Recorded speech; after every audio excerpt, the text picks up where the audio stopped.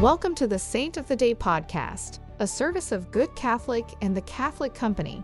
Join us each day as we share the story of a unique saint in 3 minutes or less.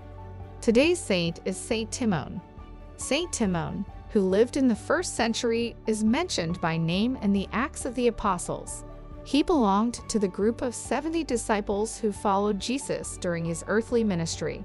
After Jesus' ascension into heaven, Saint Timon was one of the original 7 deacons, full of the Holy Spirit and wisdom, chosen by the apostles to help with the work of ministering to the growing Christian community. Timon was later ordained a bishop by the apostles. He baptized many Greeks and Jews into the Christian faith. He also had the supernatural ability to heal the sick and to cast out devils. Saint Timon suffered martyrdom for preaching the gospel of Jesus Christ. According to tradition, he was thrown into a furnace, but by the power of God, he came out of it unharmed and later died by crucifixion. His feast day is April 19th. Say a prayer for all men and women in the early stages of their faith.